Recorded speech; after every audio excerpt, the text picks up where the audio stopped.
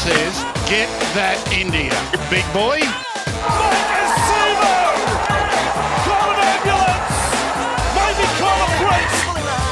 Oh, what a shot! What a shot! Campbell Gillard! Hello, my name is 4020, also known as John. Welcome back to a special edition of the Tip Sheet. Joining me as always is my good mate 60s. 60s, always a pleasure to have you on board, champ. How you doing? Mate, I'm doing well, and it's always a pleasure to be able to bring a bit of news and info to our fellow Eels supporters, and basically that's what we're looking to do today. And like I said, it is a special edition, not addition of the Tip Sheet. So I'm going to let you take over and throw it over to our guest, mate. Followers of the Cumberland Throw are aware of the content that we dedicate to Parramatta Eels pathway systems. And this year on the Cumberland Throw, we're presenting a series of feature articles that we've called Para Stories, with the aim of raising awareness of the importance of rugby league and junior rugby league in our community. And we're pleased this week to be able to speak with Parramatta Eels Pathways and Participation Manager, Matt Brady. Thanks for joining us, Matt. Oh, you're welcome. Thanks, boys, for having me. Can you, first of all, give us a bit of an idea of the scope of your role as Pathways and Participation Manager? No worries. The Pathways and Participation Manager, basically that role now looks after the governance and logistics and organisational structures within the development programs. That includes the junior league, so the under sixes all the way through to open age footy. Then takes into account the development squads, junior representative squads, so our 14s, 15s, onto Harold Matts, SG Ball, Kasha Gale, Jersey Flegg under 21s programs, and then into the Knockout Cup, knock-on effect cup, I should say, which was the old Canterbury Cup, now under the New South Wales Rugby League. That's quite a diverse or an extensive portfolio there to look after. Yeah, it's a fairly large role. It's an exciting role, an enjoyable role to be able to look at how we can develop and transition the players that have their goals when they first start playing at the very lower levels, through the mini and mod footy to get all the way through, hopefully being able to eventually one day debut for the Eels. Now, Matt, we often hear how big the Parramatta area is in terms of rugby league, but geographically, what is the exact size of the Parramatta Junior League catchment area? Well, I guess at the moment, geographically where we do play is that we have obviously the Mount Pritchards, Cabramatta right in the very south of our footprint, and that stretches all the way up as we go through to the very northern parts at the moment of Rouse Hill, Kellyville, that's sitting right at the top in the north. But our actual geographical footprint, while it covers that, we have the 6 councils, that are in there: Parramatta, Blacktown, Hills, Cumberland, Fairfield, and Liverpool Council that we have fields in. But the geographical footprint keeps going all the way out to Wiseman's Ferry. So there's probably over half of our geographical footprint that's uninhabited at the moment as we continue to go north.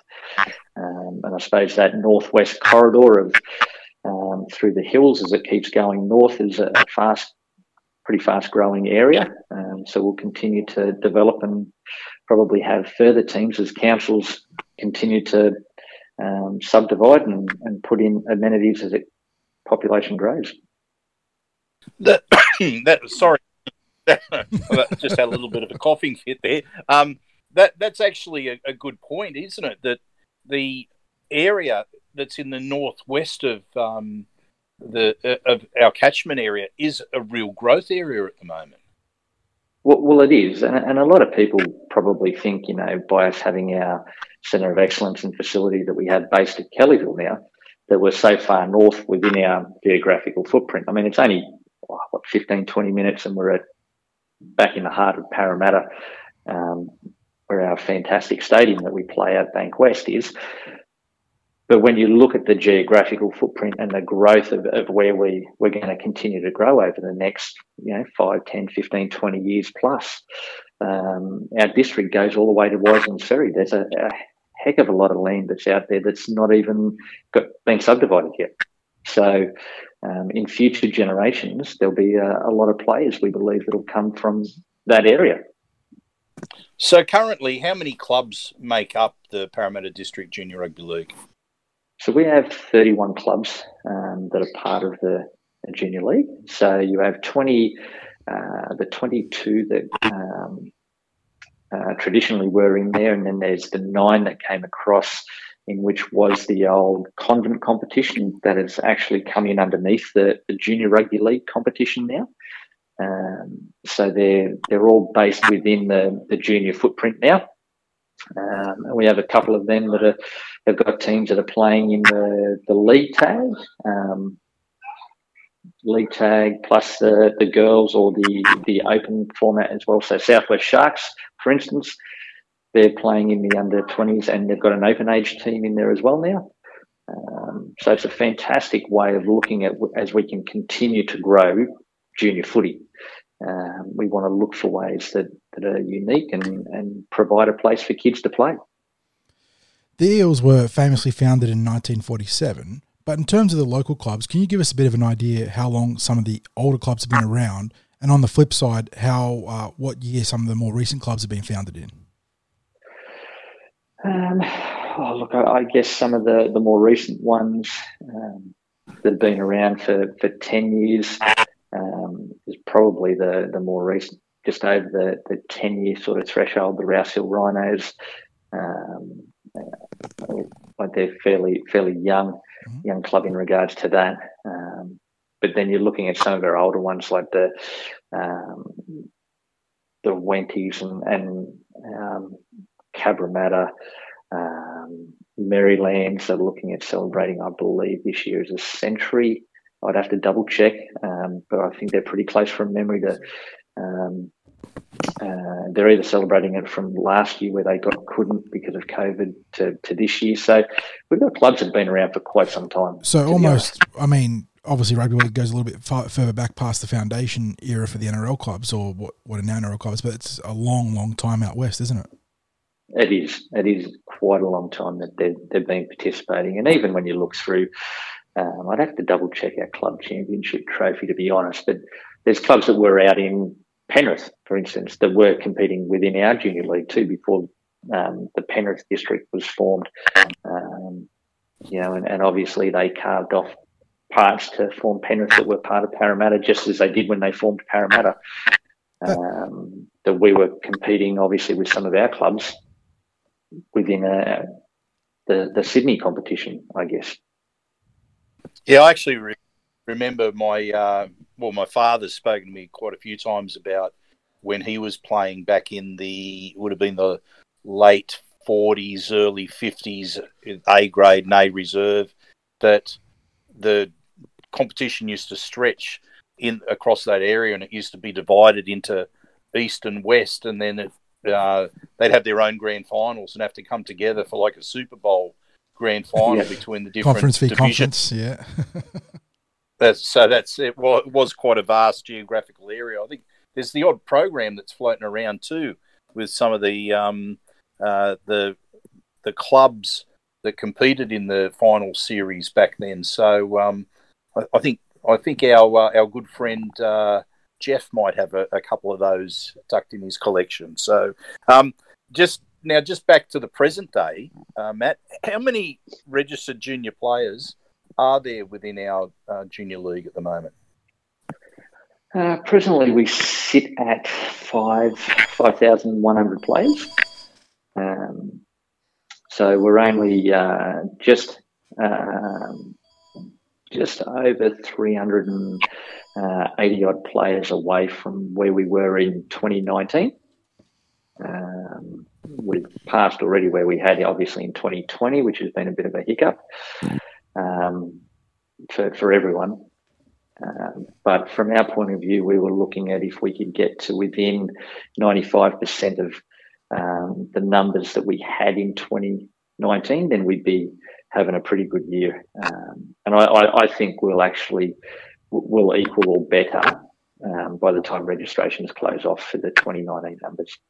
Well, that leads really nicely into my question, because I was going to talk about junior participation rates. Has COVID and other factors hurt them? But given what you're saying now, I suppose not, that the rates are still going up despite all those factors that could otherwise be impacting them. Oh, no, I think it made it a challenge, no question. And there were a lot of kids and parents that were keen to register as soon as they could for this season, because they wanted to get back out there and playing. We had half a dozen odd clubs that didn't participate last year because of COVID, which made it a bit of a challenge. And they were unsure about, whether they could or how they would do it. And but when you look at that from where we sit now, they've all come back to participate this year and are looking at regrowing and regathering a foothold within the community to be able to start to play rugby league again.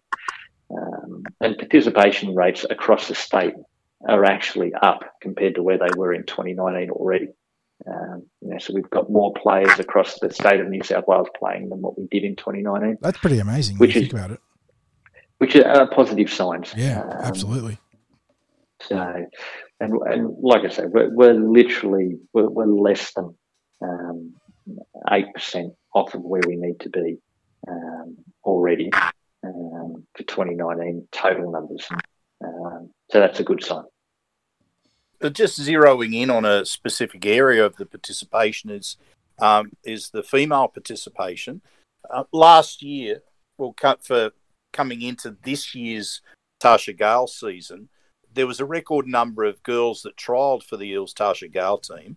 So what's happening in the district with female participation? Great question. They're growing. I probably should say that they've held at the moment. We're literally we're only one or two players in the female space off the total numbers that we had of 2019 already. There's a good groundswell of players that are starting to come out of the junior leagues where they can play up to 12 in mixed comps. So they can play with the boys, and at 12, once they get to 13, they've got to then go into an all-girls competition under the rules that regulate rugby league for contact sports. We then look at seeing where our numbers have grown over the past half a dozen years. We first started and had 4 or 5 teams of under 15s that were playing 9-a-side when they first started in 2015 or 2016, I think it was, where we started to get our own girls' competitions going. And that slowly increased now to the point where we probably could have enough teams to be able to maintain and play within the Parramatta district for girls. It's just the development of some teams and girls are more skillful than some of the others. So to be able to play with the girls in the New South Wales combined conference competition format, it gives them divisions to be able to play that will help them continue to grow.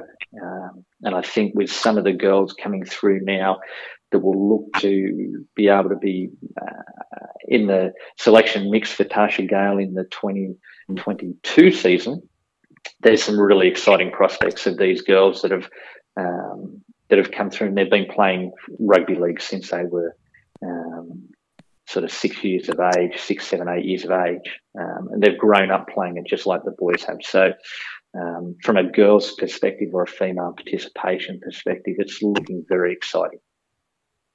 And what you touched on there too about playing against competition that's appropriate within the girls' competition. So you don't want to have girls that are highly skilled playing against girls that are not so highly skilled.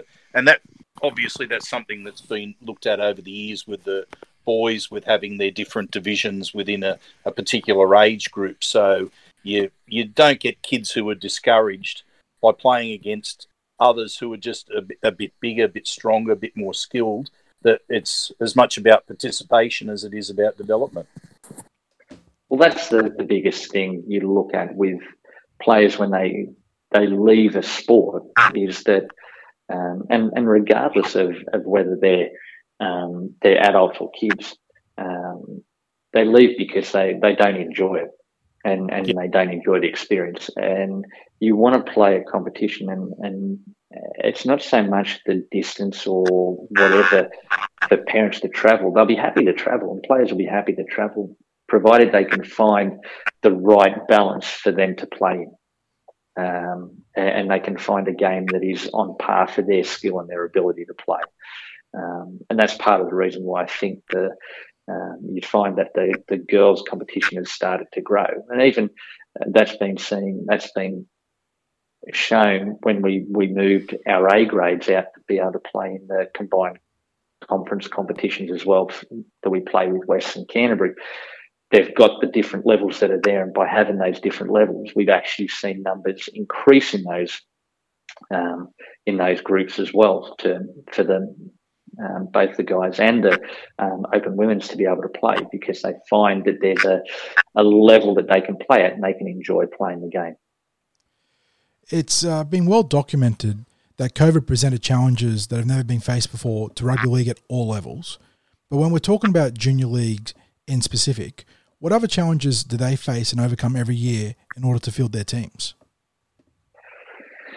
I think it's the finding of the players can at times be a challenge, but their biggest challenge is probably in regards to having volunteers help to run the teams. They need coaches, they need managers, trainers to be able to help them run the team. They then need volunteers to be able to help set up, pack up on game days. And it doesn't matter whether you're a club that's got 2 teams or 3 teams that are playing, or a club that's got 40 teams. The challenges are still exactly the same. They're just magnified, that's all.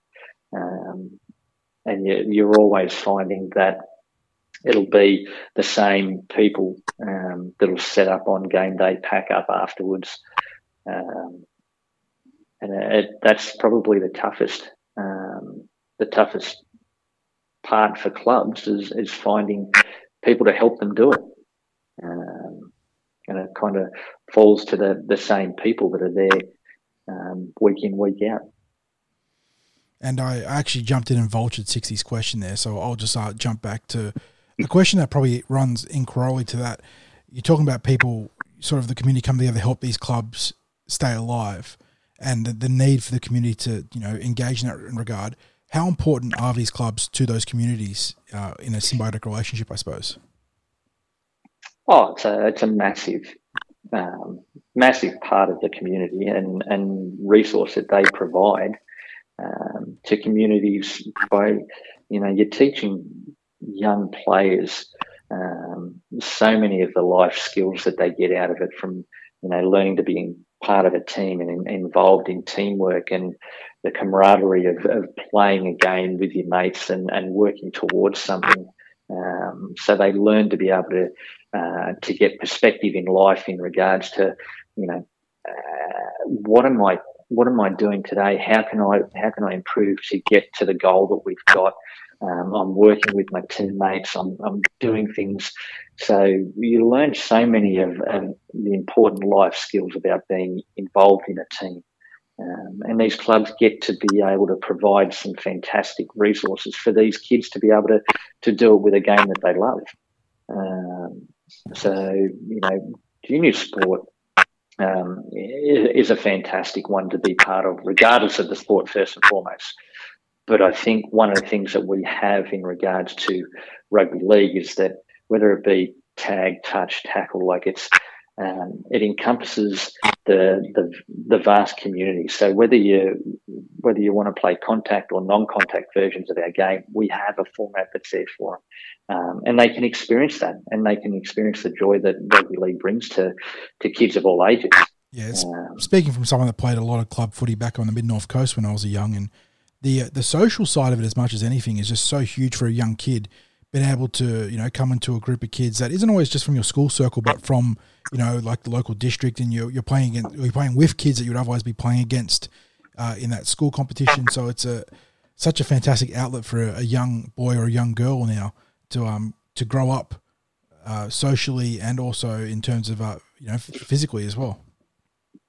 And it's when they start to, I guess, you start to see it when they get to those teenage years as well, when they start to get that little bit older. They start to get to know, I guess, the players that they've been playing against for a while. And you start to perform, start to notice some friendships and that they develop out of that, because they know they're going to play these kids, or they know that they're, we've got the Rouse Hill that's going to play against the Mounties, and even though that they're so geographically far apart, they get to know the players that are down there.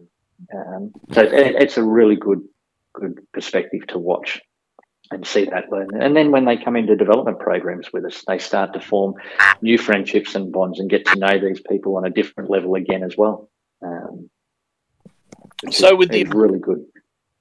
With the importance of these clubs to communities, what sort of assistance is provided to them to help them make ends meet and to get players on the field and teams on the field and people involved?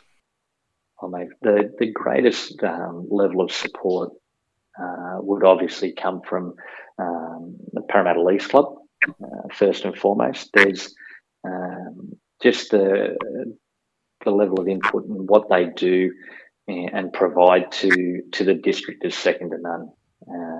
The club grants that they give out to the junior league each year, which helps a range of different things, which other districts would have to fund themselves, and whether that be the actual junior league association or the clubs would have to fund out of player registrations.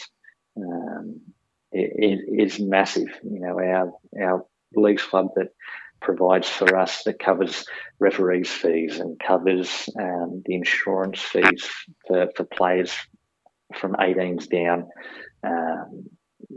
The clubs can then put that funding into getting to gear for the kids, to the different things that they need to provide along the way, from not only their playing gear, training gear, tackle bags, all these kind of things, balls. It all comes from funding that the leagues club's able to provide for us. So that would be a massive drain on the junior clubs if they had to actually provide that as well. So, and I imagine that would extend to the families as well, the financially, because I have heard of instances where it was very hard for some young sports people to play particular sports because of the cost of registration and equipment and all sorts of things. So it would push the cost up. Sorry to jump in there. It would push the cost up immensely to be able to play. Yep. Irrespective of what it was. And that's what I say, like when you're looking at, you've got an organisation like Parramatta Leagues Club, which is giving us the funding in club grant format that covers all your referees' fees. So the referees are covered. You're covering the insurance fees that extend to it. So they're massive amounts of when you've got over 5,000. Like we should go, if we hold true, we should go over 5,500 players playing in a competition this year. And you think about how many games you're going to cover for that. Every single player. So yeah, it's massive. Yeah. The next question we've got is something we actually spoke about earlier in the year, but I'm really keen to get a follow-up on this. But we had a bit of an overhaul on the Pathways development squads in 2021, with players from junior clubs being allocated to North and South geographical regions and identified players training in squads closer to their homes. It seems like this was not just good practical solutions, but also reaffirmed the importance of all clubs as part of Para's elite pathways. Has there been a positive response to that change, mate? I think definitely a positive response. It's again, as we look at our district, as I mentioned previously, we stretch as far as Wiseman's Ferry, for instance. But when you think about, we've always had our development programs, and whether they used to be like the old summer coaching school and different things, we were always very centrally located to have to do that. But as we continue to grow, we look at it and think, well, it makes far more sense for us to be able to then look at saying, let's have our north and south in development programs. Well, we don't have to have them travel as far. That's first. It makes it really easy for parents to be able to get the players there to be able to train. It also enables us to then duplicate and double the size of what we're taking in. So if we were to take in 30 kids into a development program, now all of a sudden we can take 60 into that age group, and we can stretch it and have it across a north and south.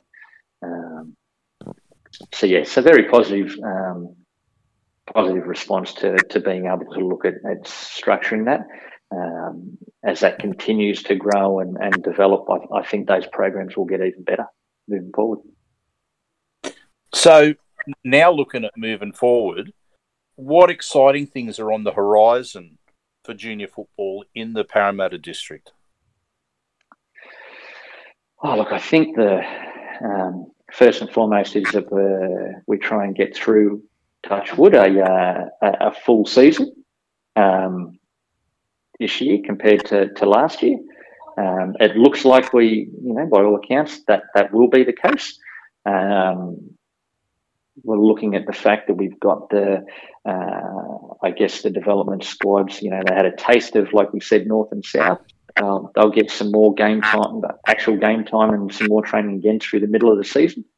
Well, I did see them back in again. Play against the Sharks over at Guildford recently, which was good to see.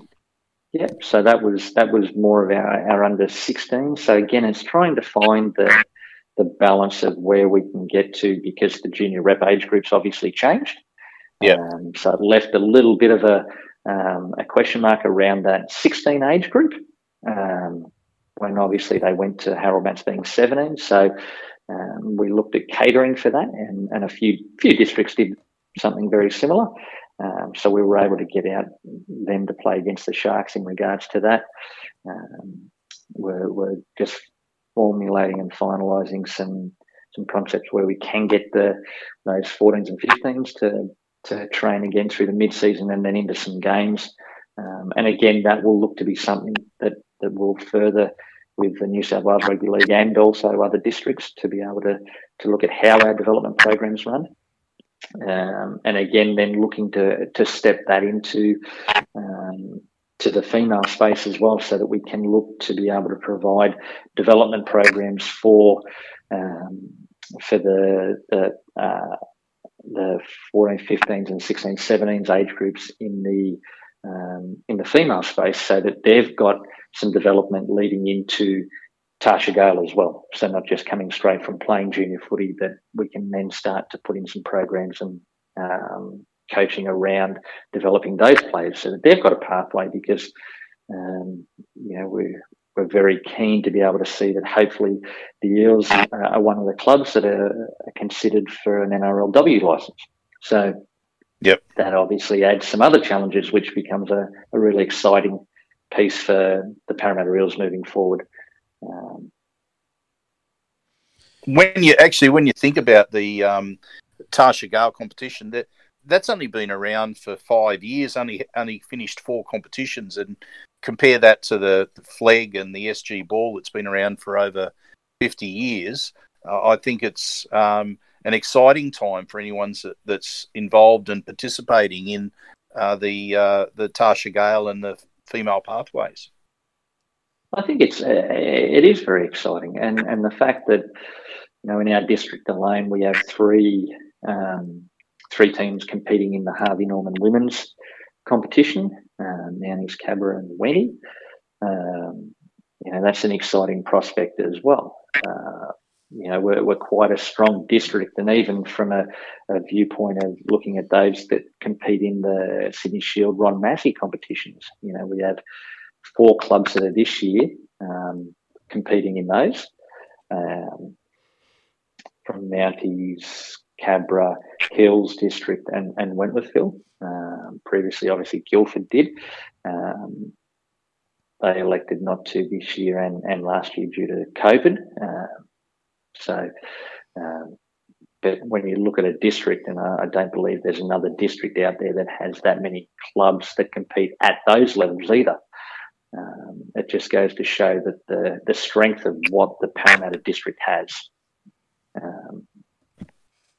which I guess is the foundations of that come through from junior participation. Absolutely. It's a privilege and a pleasure to be able to connect fans with the people that make the Parramatta Eels hum along, Matt. And for you giving us your time today, we are greatly appreciative. It's been a nice and illuminating talk on the state of Parramatta juniors below the representative level, which is what we tend to cover on a week-to-week basis. And it's always great to hear about how the district is travelling and how healthy it is. So thanks for giving us your time, mate. I appreciate your time. It's been enjoyable. Thank you. And, Thanks, mate. Yeah, for those that are listening, that was Matt Brady from the Parramatta Eels. And like I said, massively appreciative of him giving us his time today. We'll see you guys later.